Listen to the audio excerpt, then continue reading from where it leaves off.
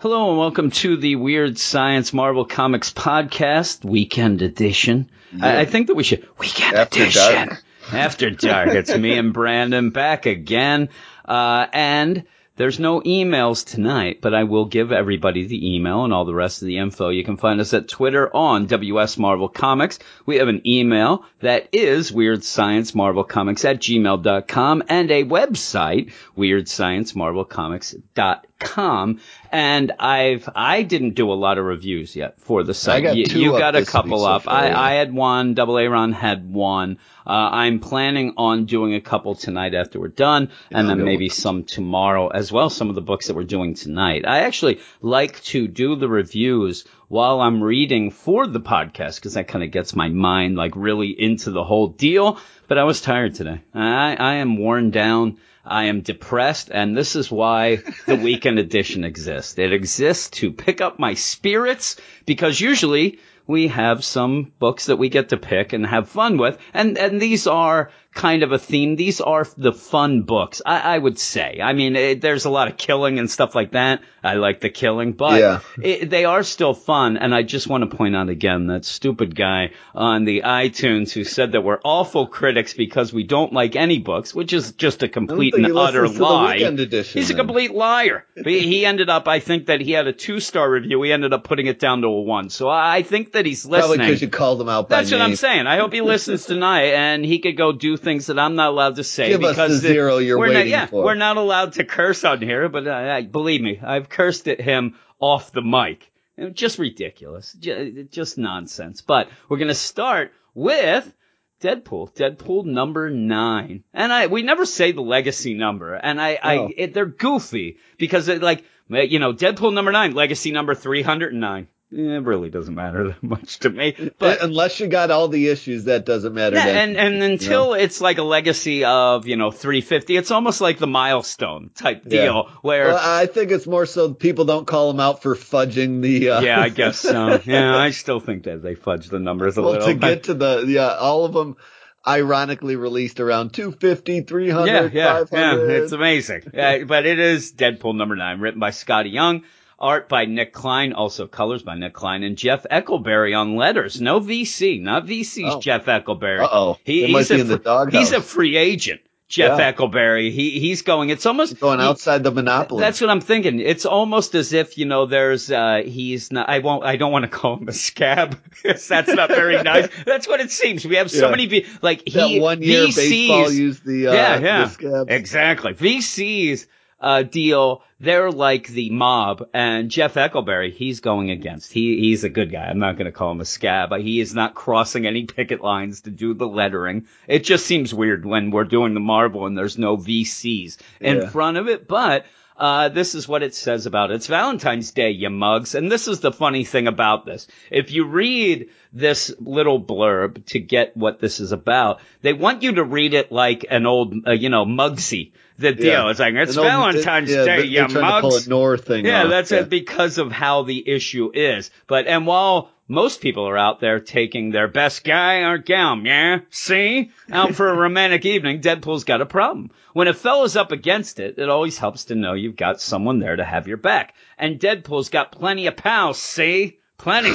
But yeah, this is an issue. They do throw a C in there. See? They actually had that. So, you have this here where it is a Valentine's Day issue. And why I like reading Deadpool for the most part is one of the reasons why we, gripe about some other books. It is all over the place, but because of what it is, that's what it does. I know. You have one shots all the time. For next month, because it's the first time they won't have like a holiday to base things off. Yeah, of. So we've had a Christmas issue. Now we're having a Valentine's Day issue. And that is kind of the cool thing about this book, that if it does stop to have a Valentine's Day issue, it's not really stopping anything. Yeah. You always get these type of one-shot things like that. So it's one of those I've actually enjoyed them more than the beginning of the series, and where we got an arc. And the issue I have with it, the only issue I have is that when you're reading it,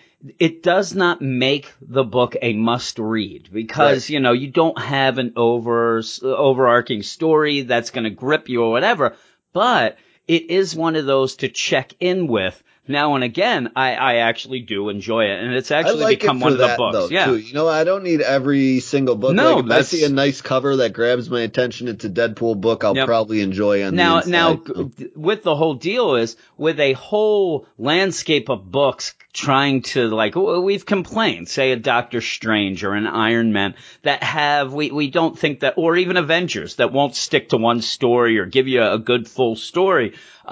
This is a little less hitting them, but if everything's hitting and everybody's get, deep stories in it, this would be a book that you would go and go, okay, I like it. And this story... to piggyback off that, I think more my problem is those books are telling 8 stories at once, whereas this isn't telling 8 stories. It's just kind of giving you some randomness. And it's not pretending that it's important either. I do like that. Now, I will tell you right away, one of the things that I like about this book a lot is Nick Klein's art. I actually have become a fan of Nick Klein. It fits the story. It's not, the best gross. art. It is. It's gross. It's gritty. I like his Jessica Jones. And in this, the main story is that somebody has stolen his heart. And it's a funny deal. It's not like they've stolen his heart like they said they didn't want to go on a date. They've literally stolen his heart. And he wants to find out. And with that, you have Scotty Young has to kind of work around a little thing because it doesn't kill Deadpool. He's going to grow another heart. So he has to have a reason why he wants to find who did it. And it's basically he's afraid they're going to clone it. They're going to, the whole deal. Here they go again. Possibly. Yeah, here we go again. They're going to do this. But he goes and he starts out and he's there drinking in an office as if he's like a hard-boiled detective. The funny thing is, he's at the Alias, investigations. It's not his office. It's Jessica Jones. She comes in, punches him. At home. Yeah, he's just drinking. And, hey, when that dame walked in, she, that whole deal. And it did make me laugh that she comes in. She's like, why are you in my office? And he's like, because of this. And shows this crazy gaping hole where his heart was. And she's like, but it's growing back, And he says, no, I'm afraid they're going to clone it. They're going to make an army, all these things. So you basically just go through a couple characters that are well connected to the deal. This isn't, a lot of times you have these issues and you will end up with, Deadpool go and that'll lead to him going to Tony Stark, which will then lead him with the Guardians of the Galaxy. That will then lead him to Galactus. Like they won't fit. This fits. This isn't all over the place per se. You start with Jessica Jones. She says, well, in a very forced way. Hearts give off, beats that end up, and specific beats that kind of can be told as an individual fingerprint type deal. And who can hear that? Daredevil. You go over to Daredevil. He's listening. And I like how they even do that page where you have all the different heartbeats. Raining heartbeats. Yeah. And the other thing to remember too with this is the idea that, his heart's still alive. It's still going to be beating, they're saying, so they can hear that. But they say, well, he can't hear it. Daredevil can't hear it, so he figures, well, maybe somebody put it in their body. It's changed up. But I'm just looking at the art, and it does make me laugh. When he takes the bandage off to show Jessica Jones that it's an empty hole, she almost throws up, and it actually looks almost like a Mad Magazine type thing. I really do like this art for what this book is. Yeah, so then they figure, well, who always wants a heart? Good old Tombstone. And it's so weird. When Tombstone pops up, I'm like, boy, Tombstone's getting some play lately. Yeah. You know what I mean? Like he does. He goes back in hot and cold kind of spurts where he's he pops hot up now. Everywhere, or you don't see him for 2 years after this. So they go over to Tombstone and say, listen, we know it's you. Give up the heart. And he's like, I didn't feel it. It's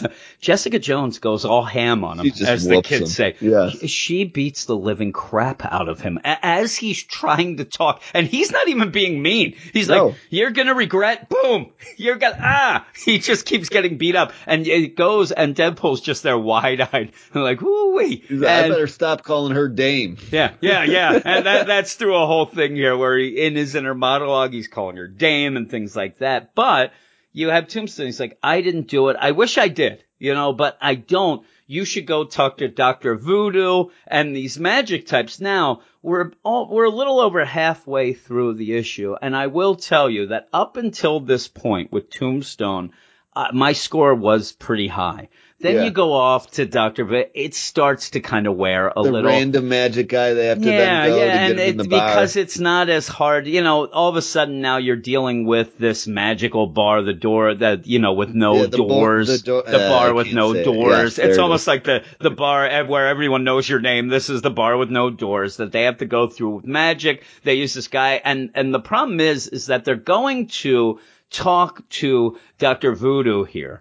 And they end up going and getting the guy to get him through, but Senor Magico, and they act surprised as if it's a setup when they get in there, but it doesn't even seem like a setup. You know what I mean? This part confused me too. Like it was just a kind of a fight or a confrontation to fill pages. Yeah, it just seemed that way. It's not even people. Like one of them looks like Scarlet Witch. Why would you just start fighting these? Yeah, I don't know. There was no reason, and they were trying to get to this bar. They did get to the bar and then just say, oh, it was a setup. It was a little bit confusing. And like you said, padding, though, there was a continuing Notting Hill joke that has gone on in this book a bunch of times. There was one earlier in the series where Deadpool was in the food court talking those kids. A Renee Zellweger movie back in the day? Yeah, and Hugh Grant. It was. And what happened was, at the beginning of the series, they were talking in the mall with some kids, and somebody said that he made fun of Hugh Grant in Notting Hill, and Deadpool almost killed them.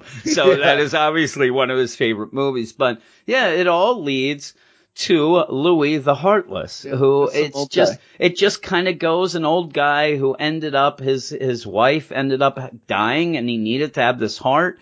And that's kind of why he had it. Now, in all this, you keep getting the idea that Deadpool doesn't really need his heart, and so by the end, he kind of just gives it to him, right? Yeah. And then Jessica Jones just grabs his new formed heart and rips that out too. Yeah. Almost she's like mad her time was wasted. Because all of this goes, and then Deadpool's like, all right, I really don't need it. She's like, what? I ended up doing all this with you, this team up. And also, I will point out, I actually thought that Deadpool, like we see in the Deadpool Black Panther book, that he would have been more excited for the team up. He doesn't even really get that far. He just likes Jessica Jones and says that she's no dame. But yeah, she just rips out her heart like Temple of Doom and then goes off. But we do see at the end that it is more of a setup. Yeah. So that was the setup going on. Kind of used to be his right-hand man like he was in the movie. I forget who plays him, that guy from Silicon Valley. Yeah. Yep. But him and Deadpool are on off terms. Weasel's been killed I don't know how many times. Yeah. So Mephisto, who's underneath this whole scene, must have brought him back to life somehow. Yeah, so he wants Deadpool's heart. And it looks like even the way they play it is like that is the deal. To come back or whatever, he needs Deadpool's heart. So that's what it ends up. But it ends up being Weasel is doing it for Mephisto, and we'll see how that continues on. I'm sure that'll pick up at some point. Kind of like seeding a longer story, because I don't remember Mephisto ever kind of messing with Deadpool. Yeah, I think that this will come up eventually, and so it is seeding something with a kind of a goofy one-off deal. But I liked it enough. I liked the art. Too. I thought it was fun. I went through quick. It's one of those. That's why I like it. I didn't enjoy it as much as like we were those previous couple one-shots. Ended up reading that Christmas one, which was good. I like the Christmas one. Was really good. Yep. Yeah. With his daughter. I think this one's a little more down. This was going like his heart was broken because he's missing his daughter, almost piggybacking off last issue. But it ended up being a literal missing heart. Yeah, it was a missing heart. And that's the other thing. You start off with this noir deal, and Deadpool talks like a noir type detective throughout, which works for him because that's what he does. He kind of goofs around and stuff like that. So I liked it. I'm giving it probably a 7-8. I'm not quite to an 8, but I did like it more than a 7.5. I really did like the art, though. Like I said earlier, if we got more of what we had in the first half, and we went from Jessica Jones to go talk to Daredevil, to go talk to Tombstone, those are some pretty cool ideas going, than just to throw in that magic. And if you listen to the DC deal, I'm not a real magic guy. So when you have that in the bar, You've lost my interest because I don't really know a lot of those characters. My favorite scene of the people he visited was probably the Daredevil one. That was my favorite. That one to be 3 or 4 pages, and maybe this magic and it was just that one deal. Over. Yeah, I actually would have liked it if Daredevil would have been like touching him and put his hand, almost like Lionel Richie in the Hello video, he putting his hand inside of him and stuff. But yeah, it was good. I'm giving it a 7.8. What about you?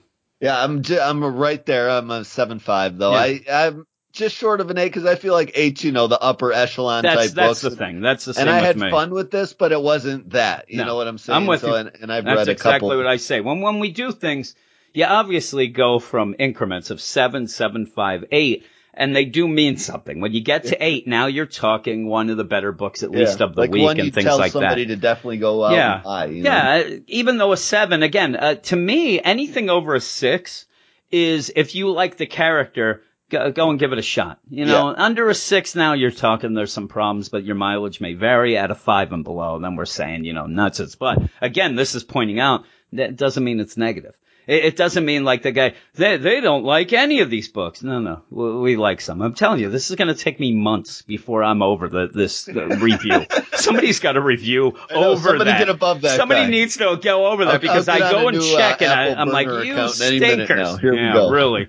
That's what I need. But the next book is Killmonger #4, and that is written by our man, Brian Hill, art and cover by our man, Juan Ferreira, and lettering back to VC. VC's Joe Sabino, and this is a longer deal, but there once was a Wakandian boy named Jindaka, whose parents were killed by the villain known as Claw. Claw's Wakandian accomplice, a man named Mdwinwi, I can never say these, took young Jindaka from his homeland and raised him to be a fellow mercenary. Eventually, Jindaka killed Mdemwe and forged a new life for himself under the name Eric Killmonger, mainly so that I could read it right. After graduating from MIT, Eric gave up a chance of a brilliant career to instead finally exact revenge on Claw. This is all I have to start with, right?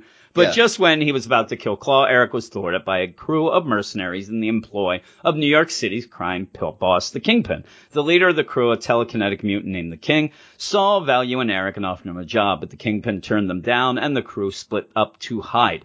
Crew member Knight, however, just can't walk away. S.H.I.E.L.D. has promised her a new life if she delivers King to them. Now she's roped in Eric. He agreed to go with her, not to betray King, but to warn him. And if his visions prove true, once they've saved their friend, Eric and Knight will walk hand in hand into Wakanda as king and queen. And the problem I have with this issue, we find out what Knight's power is. It's just strength. It's nothing to do with influence. So the thing is, it makes Killmonger little less. He's thinking below the belt in all of this. And to me, he is a guy who is smarter than that. Though we saw it was set up at the beginning when he was sleeping with his teacher or that recruiter at the very beginning, that maybe that was the little hint that he also thinks below the belt a lot. But with that, it makes it kind of silly for him to already want to take her to Wakanda with him. When he was just, kind of willy-nilly sleeping with those girls in the beginning, I took it as something that, like you alluded to it, having to be more of a power she was influencing him with, because he didn't seem to have feelings for anybody for any reason. And then all of a sudden he not only, again, they even say that in that little blurb, he's not taking them to Wakanda to escape anything or to go. He's taking her there to be a queen. He says that, so it did seem weird. Now, maybe we're going to see a little more. Maybe there's something else going on. But with this, we did have Knight go to S.H.I.E.L.D., and obviously this is in the past because of when the story and what takes place in it. And Black Widow, is there, and you have Knight kind of saying, is this how you do it? How can you get friends and throw away and whatever? And listen, just think about yourself and get these things going. So they go off to Bulgaria where they know King is, and they go, and right away, as she has a gun, she's at it, and Killmonger's like, you don't need a gun. Your power is strength. If he sees this gun, he's going to freak out. You kind of know that she's not going to be on the up and up. What she's saying is, hey, King, let me turn you into S.H.I.E.L.D. They're going to give you a deal. They're going to work all this stuff out. It's going to be great. it doesn't seem quite like that. And in fact, she is doing a double deal here, and everything goes to hell. Eric's not aware even of. Eric. So there's trouble because when they get there, he has his wife there, which does kind of shock both Knight and Killmonger. And I like her where she's there and they're having talking at the dinner table. She's pouring some coffee and they're talking business, but he said no business allowed in the house. Yeah, inside, so they start talking. And it's like she's letting some things go, and then all of a sudden she gets triggered and like, not in the house. Just when she's like, there's two businesses. Yeah, that when Knight said, when King says to Knight, listen, S.H.I.E.L.D.'s using you, you don't do it. That's when there's enough. Not in the house. Yeah. See, and she ends up kind of being a pawn later, and I thought she kind of had something hiding, like she'd be a secret agent. I had a problem with the one point because then Killmonger says to King, hey, I saw you chopping some wood. Let's go out and chop some wood and we'll talk about it up there. Now, again, I'm thinking, what are you doing, Killmonger? You're going to get killed. You have a guy this guy is not dumb. King is not dumb. He's already kind of saved you and defeated you a couple times. And in his mind, he has to know that he's being set up for S.H.I.E.L.D. to come and get him. And in the meantime, he has an axe and he's cutting down the biggest tree. And he's like, you have Eric go, why are you cutting down the biggest tree? There's a lot of little trees. And I'm like, he's just setting you up, Killmonger. He's going to cut you down, which he doesn't. But as this is going on, they're talking and, about the choices they made. And it continues the discussions they've had before and the other issues about, what are you going to do when this is all done? Everybody's on their own in the end and stuff like that. And then you go into the house and you have Knight talking to King's wife, and they have the weird deal where you have a button pushed on a wristwatch, that you have the watch that's the Black Widow watch. And at first, I didn't know who did it. Because I'm looking at the color, there's the color of the skin is the one, but there is a shadow. Yeah. And the problem I had is that I was waiting for the Celia, his wife, to do something, to find out that in fact she was a secret agent that was going to go, and one of those like, how dare you S.H.I.E.L.D. How dare you S.H.I.E.L.D. gonna do this? I've been working on this case for all these years. I actually was to the point where I wouldn't have been shocked if this wife had married him years and years ago as an undercover thing and has been there all these years. Yeah. But it wasn't the case. It was Knight signaling these bad guys that she had hired to come and take Knight in. Well, it ends up being a bloodbath. Everybody's just shooting all over the place. Yeah, so this isn't S.H.I.E.L.D. She's like double-crossing S.H.I.E.L.D. It seems as if she's getting them to go. Like that watch is calling Black Widow, technically. Yeah. See, what I think it is that there's these side guys that are going to do this job. When they get them, they'll turn them into S.H.I.E.L.D. I think that's the whole deal. She wants to be able to capture them, use them as, up her deal, whatever, but she has no intention of going to Wakanda. All that was a lie. She had no reason to she was lying to Eric, and Eric looks like a fool, ends up fighting because these guys come. They look just like Russian mobster type deals. Yeah, they come random down. Bad guys. Yeah, they come down, they're firing away, and you have Killmonger and King going after these guys, and unfortunately the Celia, King's wife, gets caught in the crossfire. She gets killed. I love the scene where he throws the axe. That whole part is awesome. Yeah, the art in this is great. I love the art so much in this. And again, it's one of those where Juan he's not trying to trick you with the art or overly impress you. He's just making a really good,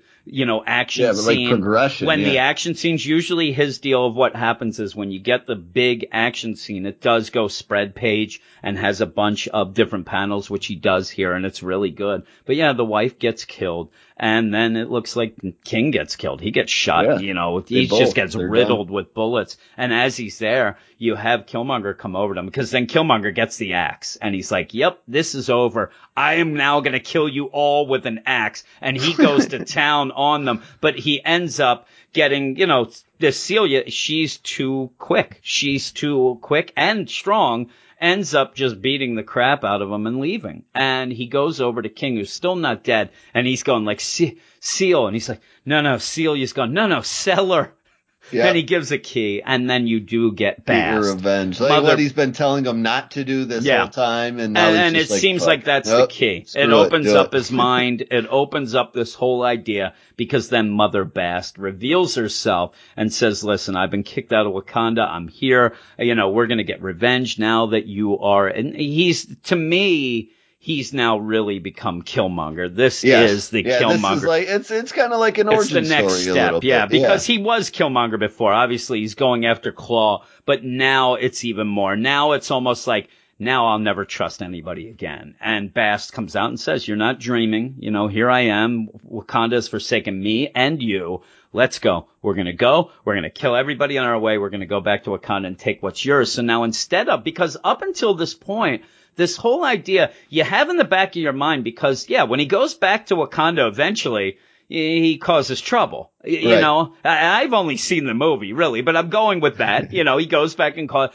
at the point up until this, it seemed like, yes, he does say he's going to be a king and a queen. So, yes, he has some intentions when he gets there, but I don't think it was as bloody as what it ends up being. Right. He was a guy of honor. He was a guy. Now he's just pure revenge. And Bast kind of gets him involved. He goes down.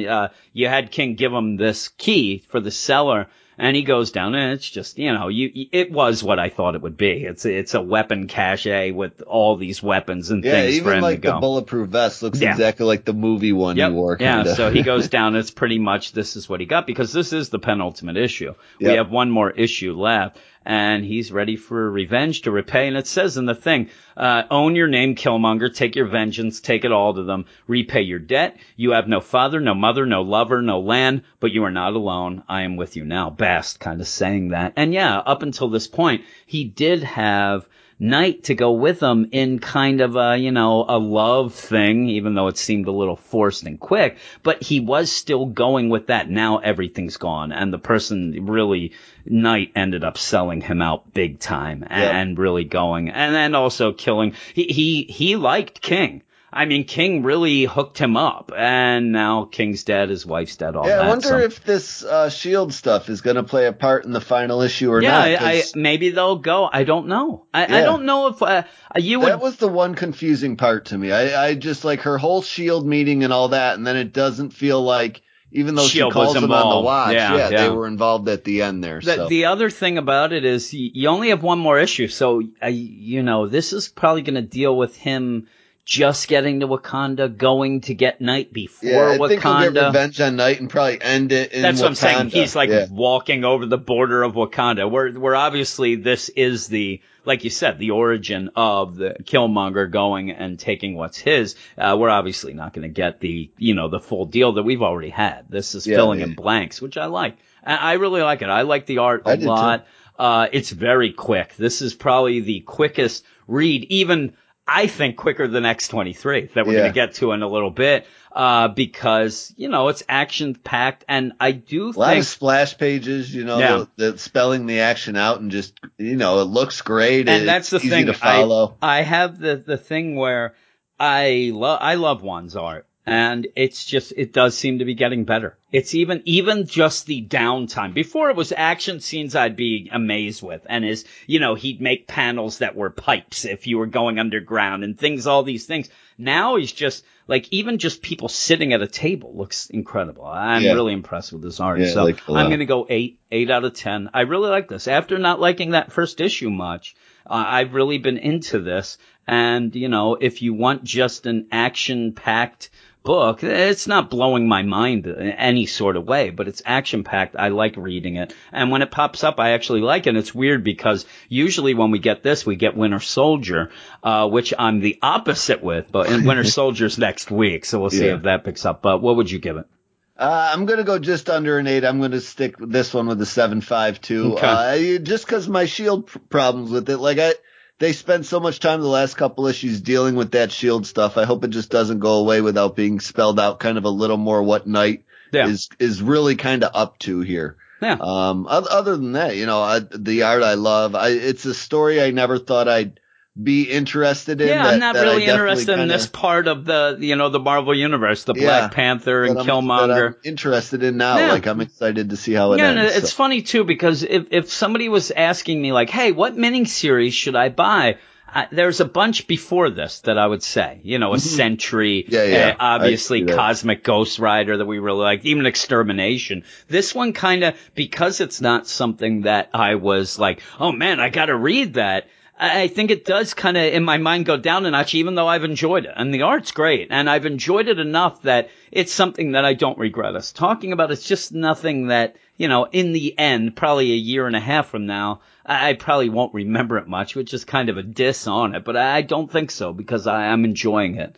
The next book is an ongoing, and it's a very quick read. It's usually your quick. I'm telling you, I think that the Killmonger this week was a little quicker than this, but it is X-23 number 9, and I will say off the bat, they still haven't had the letters page with me and Dino are trying to get on the, this is a battle in my mind between who's going to be on this. And when they don't do that, I always just think, and they don't do that at DC. You don't have a letters page or anything. No, never. So when you have it at Marvel, all I can say is it makes it seem like it's almost like tonight's podcast without any mail. It upsets me because I think that, oh man, people aren't listening. Yeah, you think nobody's writing in, but you two, they're waiting for like 2 more to do it. Yeah, that's what, like, I think me and Dino definitely should be both in this letters because we might be the only 3 people who, went in. Me, him, and somebody else because we both wrote in. But yeah, when you have it, or you have the letters page and then all of a sudden out of nowhere you don't have one,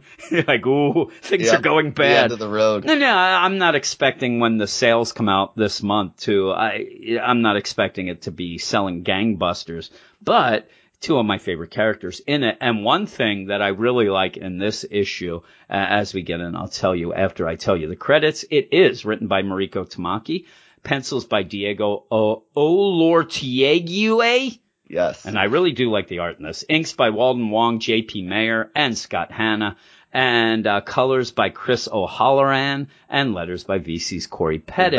Clone from Wolverine, Laura Kinney began her life as a weapon called X-23. After she escaped the facility she was born in, she located another clone, Gabby. Together, the sisters began to fight for a better future. Yeah, they really go over that. She found another. Yeah. And there was they made it sound like 5 minutes later. And it also makes it seem like she was sitting there waiting at a bus stop while investigating a string of seemingly connected murders. Laura and Gabby entrapped the killer that looks just like them, and it brought it to the Beast Lab to help understand its origin. Unbeknownst to them, Dr. Robert Chandler, a villain from their past, has returned to create his new line of killing machines called the X-Assassins.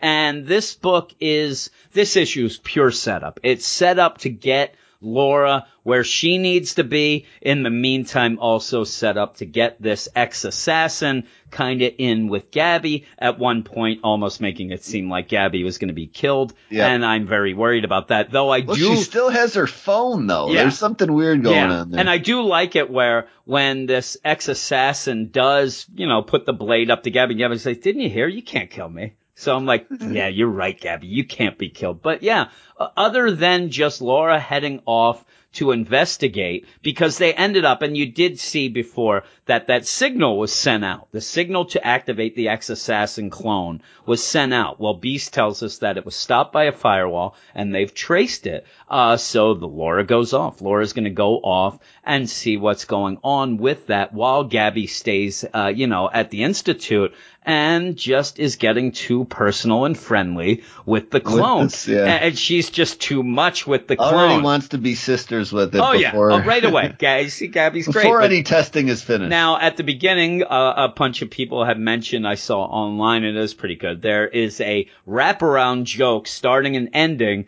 with the Golden Girls. You have Gabby singing the Golden Girls theme, and then at the very end, she even says a Golden Girls line, which was pretty funny. But like Gabby is always awesome, and Gabby thinks that this ex-assassin robot really needs some clothes. That you think that the clothes, but yeah, like you said, this phone is involved where Gabby puts her phone down, and you have Laura's phone there and things like that. But as you go on, you get a little Beast is giving us information we already had. You have an incomplete clone. It looks like it was, healing factor. Yeah, it's like bad DNA sample. Robot. It was damaged. So it's a cyborg type clone that doesn't have a healing factor. It doesn't have adamantium, which explains why Gabby was able to give the bump on the head and hurt her. Gabby's like, sorry. But yeah, pretty much Laura goes off, and Laura is going to just end up fighting robots, trying to find out. Room full of robots, trying to find out what's going on as she gets into this facility. And that's what I liked. Actually, I liked the spread page of Laura fighting the robots was incredible in my mind. It looked so good. Yes. I also really like the idea that Gabby kind of got a little bit of an aside while Laura can kick some butt, because we've had heavy Gabby kicking butt.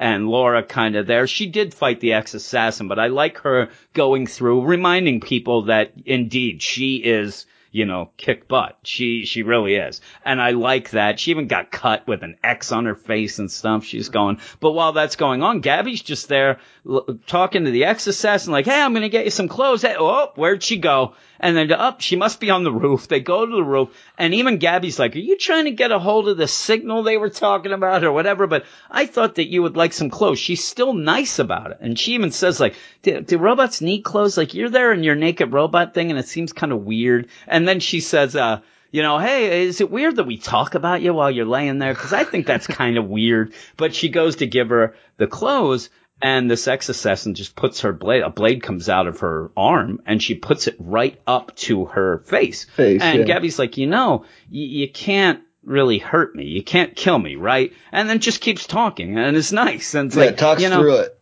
And the best thing is, it does seem that the whole deal is Gabby says, how about you stop being bad and you can come and hang with us? We fight bad guys. We go out and fight bad guys and kill bad people and stuff. I've killed people. Laura's killed people. So it's okay. You killed people. And that's where things like tink tink on the armor. And I thought actually it was like, I don't have a heart. That's what I thought it was doing again. I'm like, another heart issue. That's what I thought. I'm like, I can't feel, but no, instead it's actually showing you who is. Now, here's the thing. Really, me and you are going to start a evil organization right now. We're going to make evil assassin robots, right? We're going to make clone robots. Why would we put any sort of initials on this? There is no reason for branding. You do not have to have a brand. Elon Musk puts Tesla on the rockets that blow up over California. I'm telling you, and she turns around. There's what's it called? Facebook address or something on it. But she's like, did that, and it's Tuwoks. The QR code to scan your phone. I don't understand why they would do this. But it has Tuwoks on it. Now, they were going to sell them to people, but even so, you don't need to put a branding on your evil clone assassin army. Them get caught and they probably are too smart to do that. I mean, make a symbol or something, but no, it's Tuokx, Tuwoks, which then Gabby looks at it and it's just like, all right, I'm going to call you Tuwoks, which is the worst name ever. That's not what she's saying. That's the other thing that I wish. You have it where if this would be a character that took off, say this was the best character ever, Tuwoks, that's what they're going to call her. So they go off. Yeah, they go off. And like I said, Laura ends up going and pretty much almost like your favorite movie, A New Hope, where you have Han run around the corner and all the stormtroopers are standing looking at him in the enhanced edition.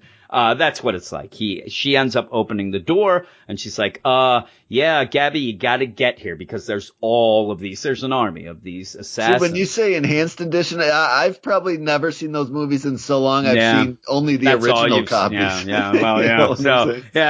VHS original. I'm telling you, when he turns the corner, there used to be like 2 stormtroopers. Now there's a whole platoon. But yeah, I even like this where you have all this army there, but there's even some up like in these cargo bins. There are a lot there. And they're kind of being let off there. And she says to Gabby over the comm, like, hey, I need you at this location now. And Gabby's like, we're on our way. And like, we? And then, on our way. And then you do see that it is Gabby and Tuwoks getting ready and says this is going to be like Blanche and Dorothy with claws, and I like it. I actually really like the art in this issue, and I really like the way, like, when you had Laura fighting the robots, you had that where the robot motion is shown through multiple robots running, and I like this last page where you see them jump off the top of the Institute to land and then run, and I like it because also she has that suit on, that Gabby gave her. She's not smiling. I don't think we're going to get many smiles out of her. Yeah, maybe at the end, that's how the story will end. I actually think that this clone will end up dying. Why would they not have her have a healing factor, right? I think it's still going to be evil. This phone thing is lingering out there. Yeah, it is. Like I'm just telling you, to me, there's no healing factor, only to set up that you could die and then Gabby can be upset, which will upset me. But yeah, I like this. This is not the fastest moving book, but we now have a story. After the Cuckoo story, which I didn't think hit very well at all, we ended up having a couple one-shots and things like that. Now we have a couple issues of this X-Assassin, and my thing was I was afraid that it was going to be too much like All New Wolverine. This feels a little different, actually, and I'm glad. I like the idea that Gabby is always going to be nice. She's always going to go with that sister thing. For some reason, this felt a little different, and maybe it's because we have that little thing in the background that you still think that this X-Assassin is evil, and maybe that's what's making me like it a little more. But again, I'm going to give this an 8, mainly because this is one of my favorite books. So I don't expect everybody to think this is an 8, but I think it is, and I asked you what you're going to give it. It was the Golden Girls references that sold you. That is true. that is true. But what would you give it? I'm going to give it a 7. I liked it just a little less than Deadpool and what was their first one we talked about? Killmonger. Killmonger, yeah. So it's just under those to me, but like you said, that splash page is awesome looking. Yeah, it's so good. It looks a little anime-ish, but it does. Fits, but that like fits these characters, yeah. Yeah. For characters that aren't my favorite, it's a book that I can get through quick and kind of have a little bit of fun doing it. So, I get more enjoyment out of it, kind of a little bit along the lines of Killmonger than I ever anticipated. Like, not something I would normally read, but it's not something I dread picking up when it's time and it's funny along. Because that Battle Angel movie came out. It kind of reminded me of that a little, the way the anime are. The eyes are freaking me out. Yeah, they do freak me out. But that was one of the anime that I used to watch when I was back in the anime back in the day. I don't understand. What's with the eyes? Is there that it's just like an anime just type trying deal. To copy it for anime? Yeah, it's just like an anime type deal. Yeah. It did freak me out. I don't know why they went with that because everybody who talks about it says, like, ooh, those eyes freak me out. But we have one last book tonight in full, and I'll let you do the credits for this one. Yeah, this is Old Man Quill. They always do this with the number ones. They throw these credits at the end. Yeah, but I know. We got no summary, but we got title for the arc is Nobody's Fault But Mine. Writer Ethan Sachs, artist Robert Gill, color artist Andreas Mosa, and VC's Joe Carmanga. Doing the letters. And this is new series here, kind of continuing the Old Man line they have going in the Marvel Comics universe. And it starts off with just a flashback kind of setting up what Peter Quill has essentially lost here. Because you see was an emperor on Spartax and lost his family basically to a poor tactical decision during this battle. A very poor tactical decision. Pretty much left the whole planet unguarded. Yeah, that was his decision. That was crazy. Fighting the United Church of Truth, or what's the name of this nonsense? I think that's what it is. Is it something along those lines? And it ends up being the bad guy that loops him back around and out of his alcoholic stupor when everything is all said and done years later. Yep.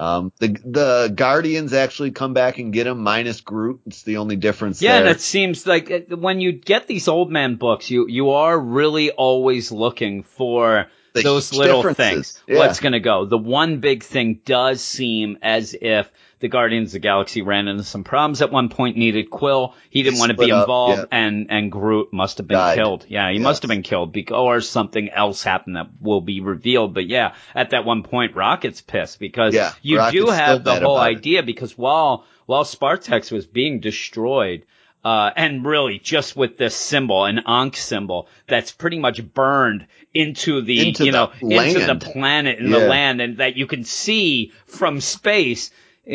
Quill even says the Guardians weren't there, the Avengers weren't there, the X-Men weren't there, nobody would help him. So he's just given up, and he's like, you know what, if anybody else needs help, screw them. They didn't help me. I lost everything that I wanted, everything that I loved. He's actually woken up from cryo sleep because his booze didn't ship in. Yeah, his booze didn't go, and I do like the idea, too. He looks a little chunky. And he's out of shape. He looks like what's his name from Guardians 2, the dad? Yeah, Kurt Russell. That's what he looks like. He looks like a little better, but then when he gets older, he definitely looks like Kurt Russell, which that's kind of a cool deal to make him look like that as an older guy. But yeah, the Guardians do show up. And, you know, he doesn't want to deal with them, and they kind of are pissed at him. The big thing is Rocket has a cane. You know, metal arms now. Yeah. And the deal is it's Gamora, Drax, Mantis, and Rocket. So you pretty much have the movie team right there minus Quill because he's been kind of on his own.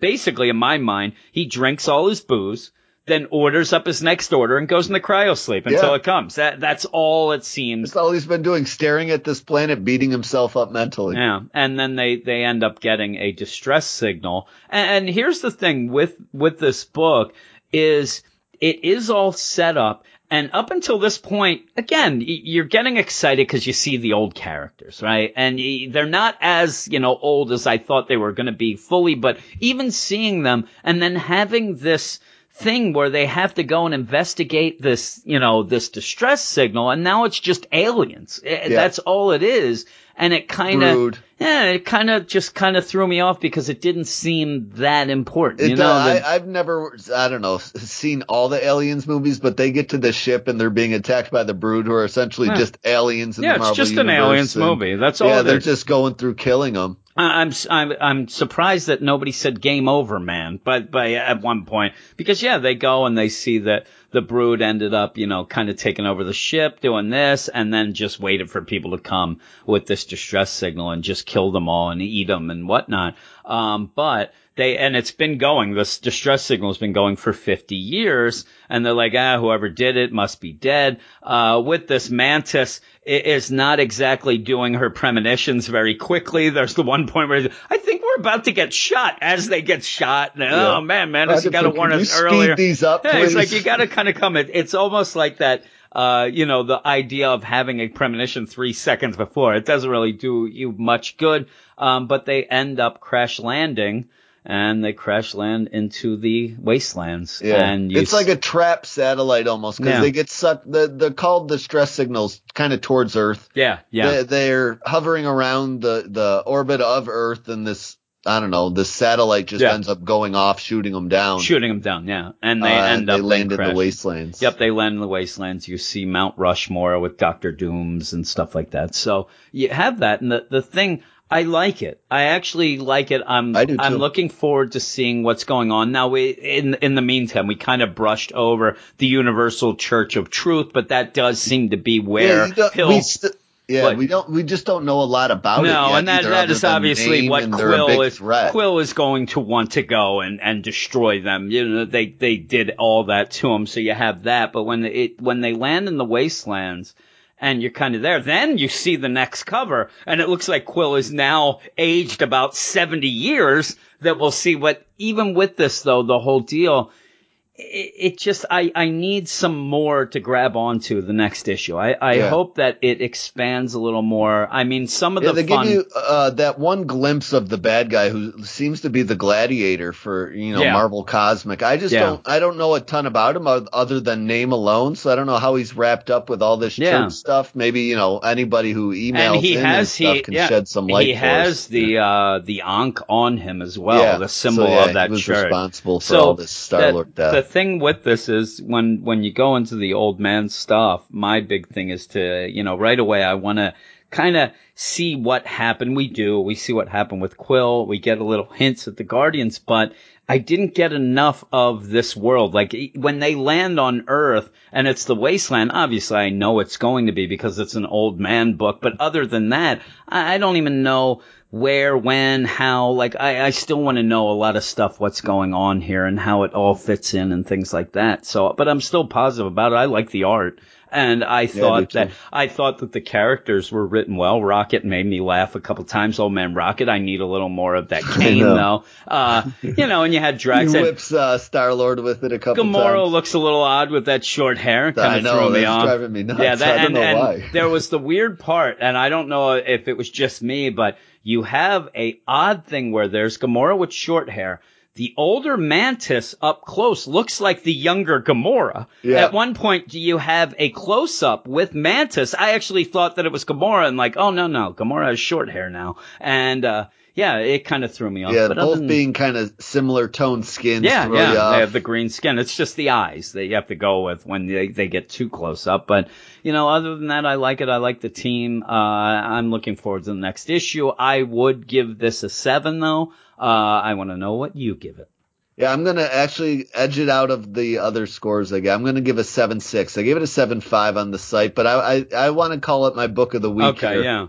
Yeah. Cause I did have fun with it. I had a few problems with it at the same time though. Like, I think it's not different enough for. That's the problem. That's what I was trying to say. That whole idea of I need a little more to kind of get me into this instead of just what this seems as a first issue to set up. Okay, Ethan Sachs is there. All right. Okay, Quill's older. We'll have his family die, and then we'll get the Guardians. We'll have Rocket with a cane, and in the end, it didn't have much more personality than all the other old man books. It kind of just feels more like a typical another version of the Guardians book it's than funny, something really different. Having read, I haven't read the whole Old Man Logan series. I read the original, that whole deal.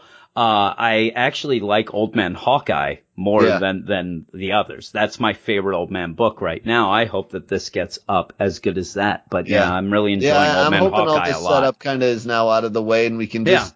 But I'm also kind of a little bummed that they're left space so quick and now they're just on the wasteland. That's the problem. But.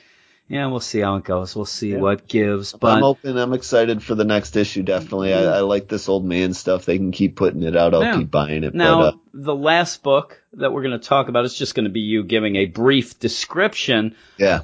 Because I did not read it. What is it?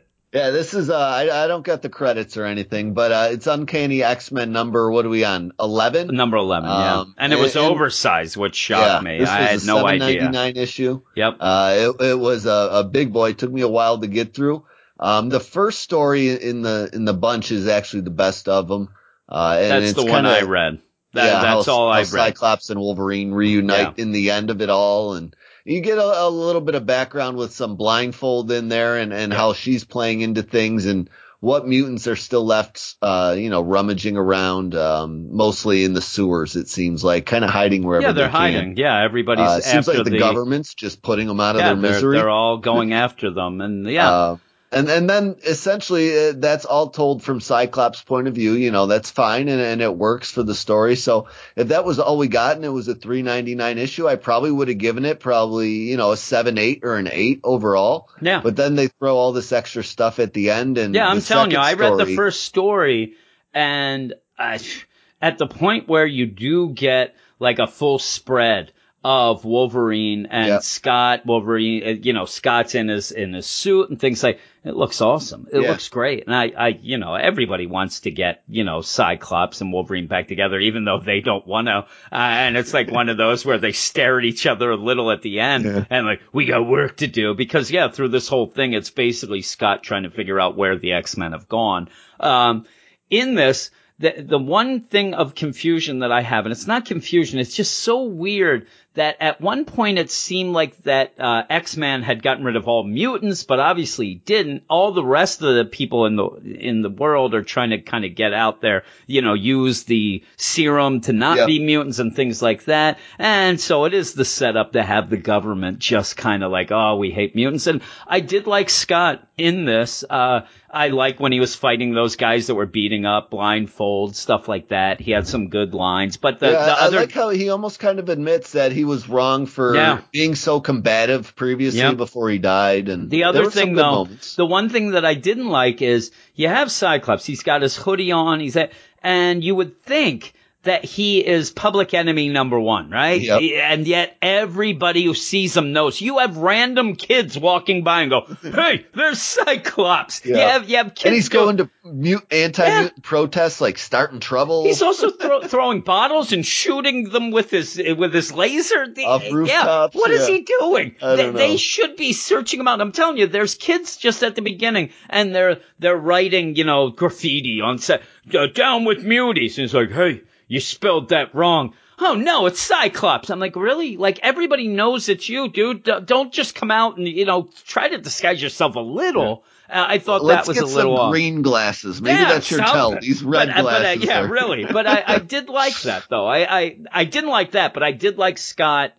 I like Scott in this. I like how, like you said, he admits he had some issues. He admits that he might have been wrong. I kind of like that deal. And then when he gets with Wolverine, then I got excited. And then I was still 70 pages left. And I'm just like, I don't need this other deal. The second story is essentially the same thing with a bunch of things that aggravate me mixed in because it's centered around Wolverine's point of view. Yeah. And they just go wild on that. I'm going to be Eric here and Captain Continuity. Just aggravated with what they're doing with Wolverine's return, and this book's still going on. We don't know how he's got his memories back, but he seems to remember everything here. And it's an old school art that doesn't kick with me either. Yeah, like back from space. Go to space. I don't know when this is all taking place. Yeah.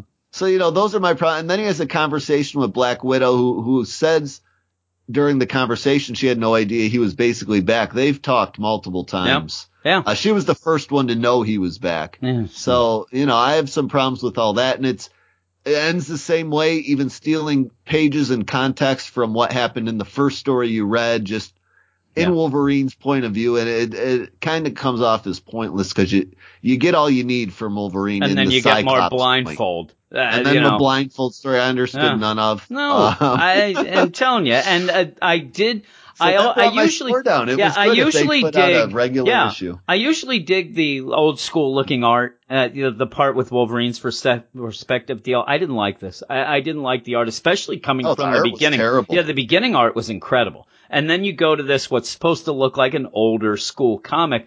I didn't even like it. Even with the point where, you had the Cap shield that wasn't even like, it was all over the place. Yeah. I just didn't get it. And the last bit, with Blindfold, the art was a little better. I didn't understand what was going on. So it made me want to eat pizza. That's all I know. But yeah, other than that, so actually, I didn't do that bad. I only read fully the first story. I got halfway through the Wolverine perspective one and just paged through and then got to the end and read the Blindfold part. But other than, if you had that first story, this might have been my favorite Uncanny issue that we've gotten of the, 11 that we have so far. Off the heels of the annual, which we also kind of liked. Yeah. Now people will notice we're not talking that X-Man stuff anymore. I'm done with that. But, this is it's still probably my second favorite. Just because that first story, I can say, well, you know what? That was really good, and I want to continue on with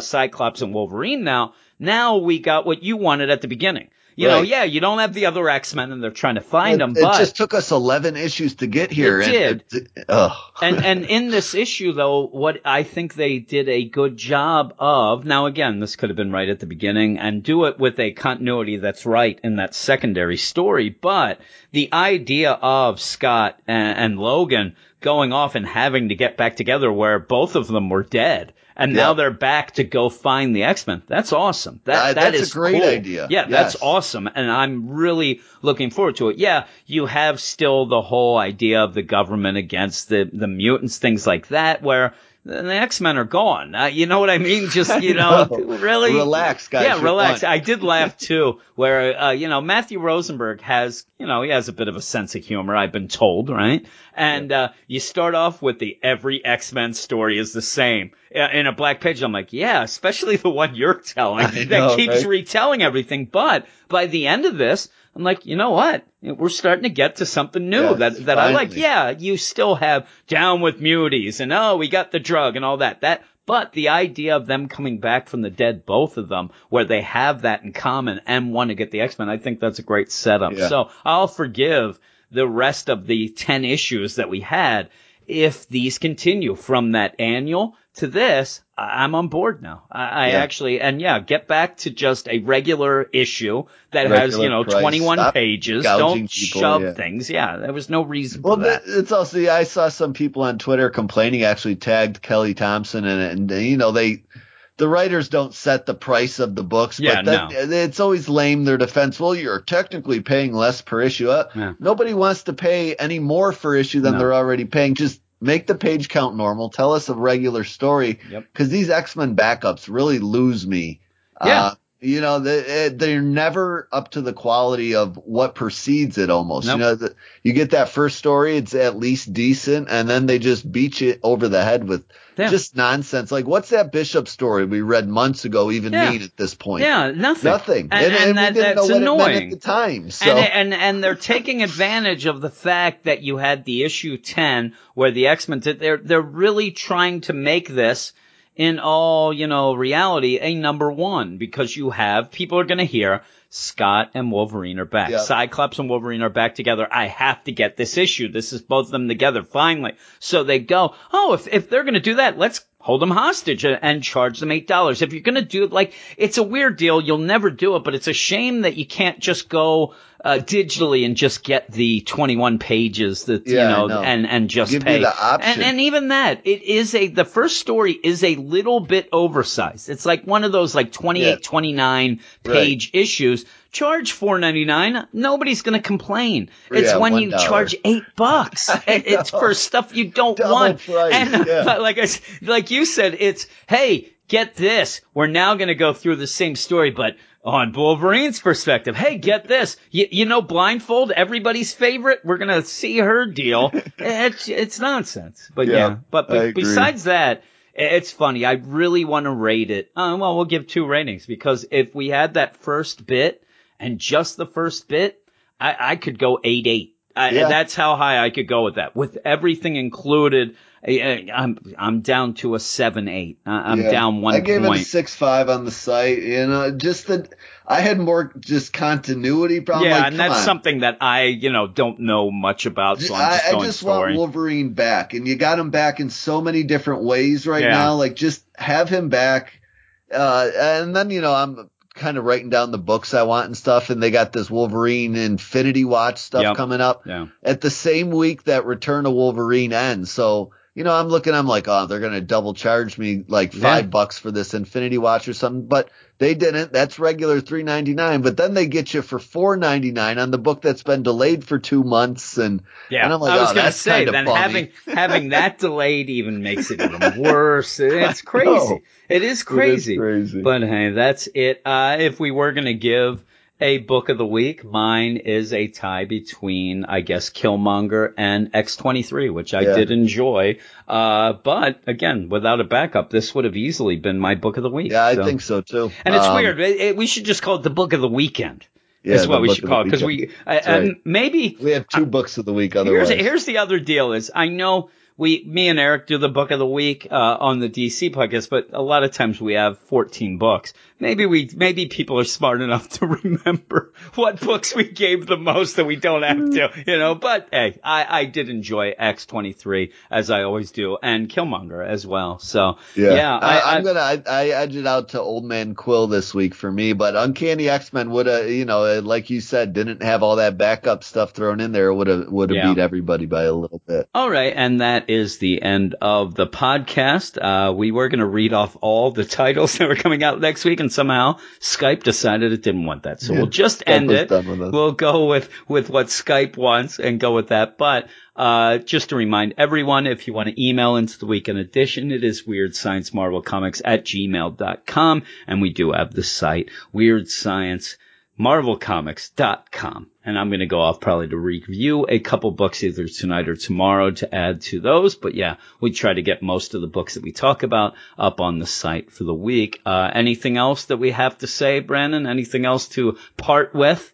No, but if somebody knows anything about the Guardian or whatever his name is from Old Man Quill, give us a quick 5-point rundown on the guy. Yeah, I'd like that as well. But if you don't, because he's in Guardians too, which comes out soon again, and I just don't know much about him. I don't feel like reading through his wiki. It's pretty long. Yeah. So there you go. We have that, and thanks everybody for listening, and we'll see you in a couple days.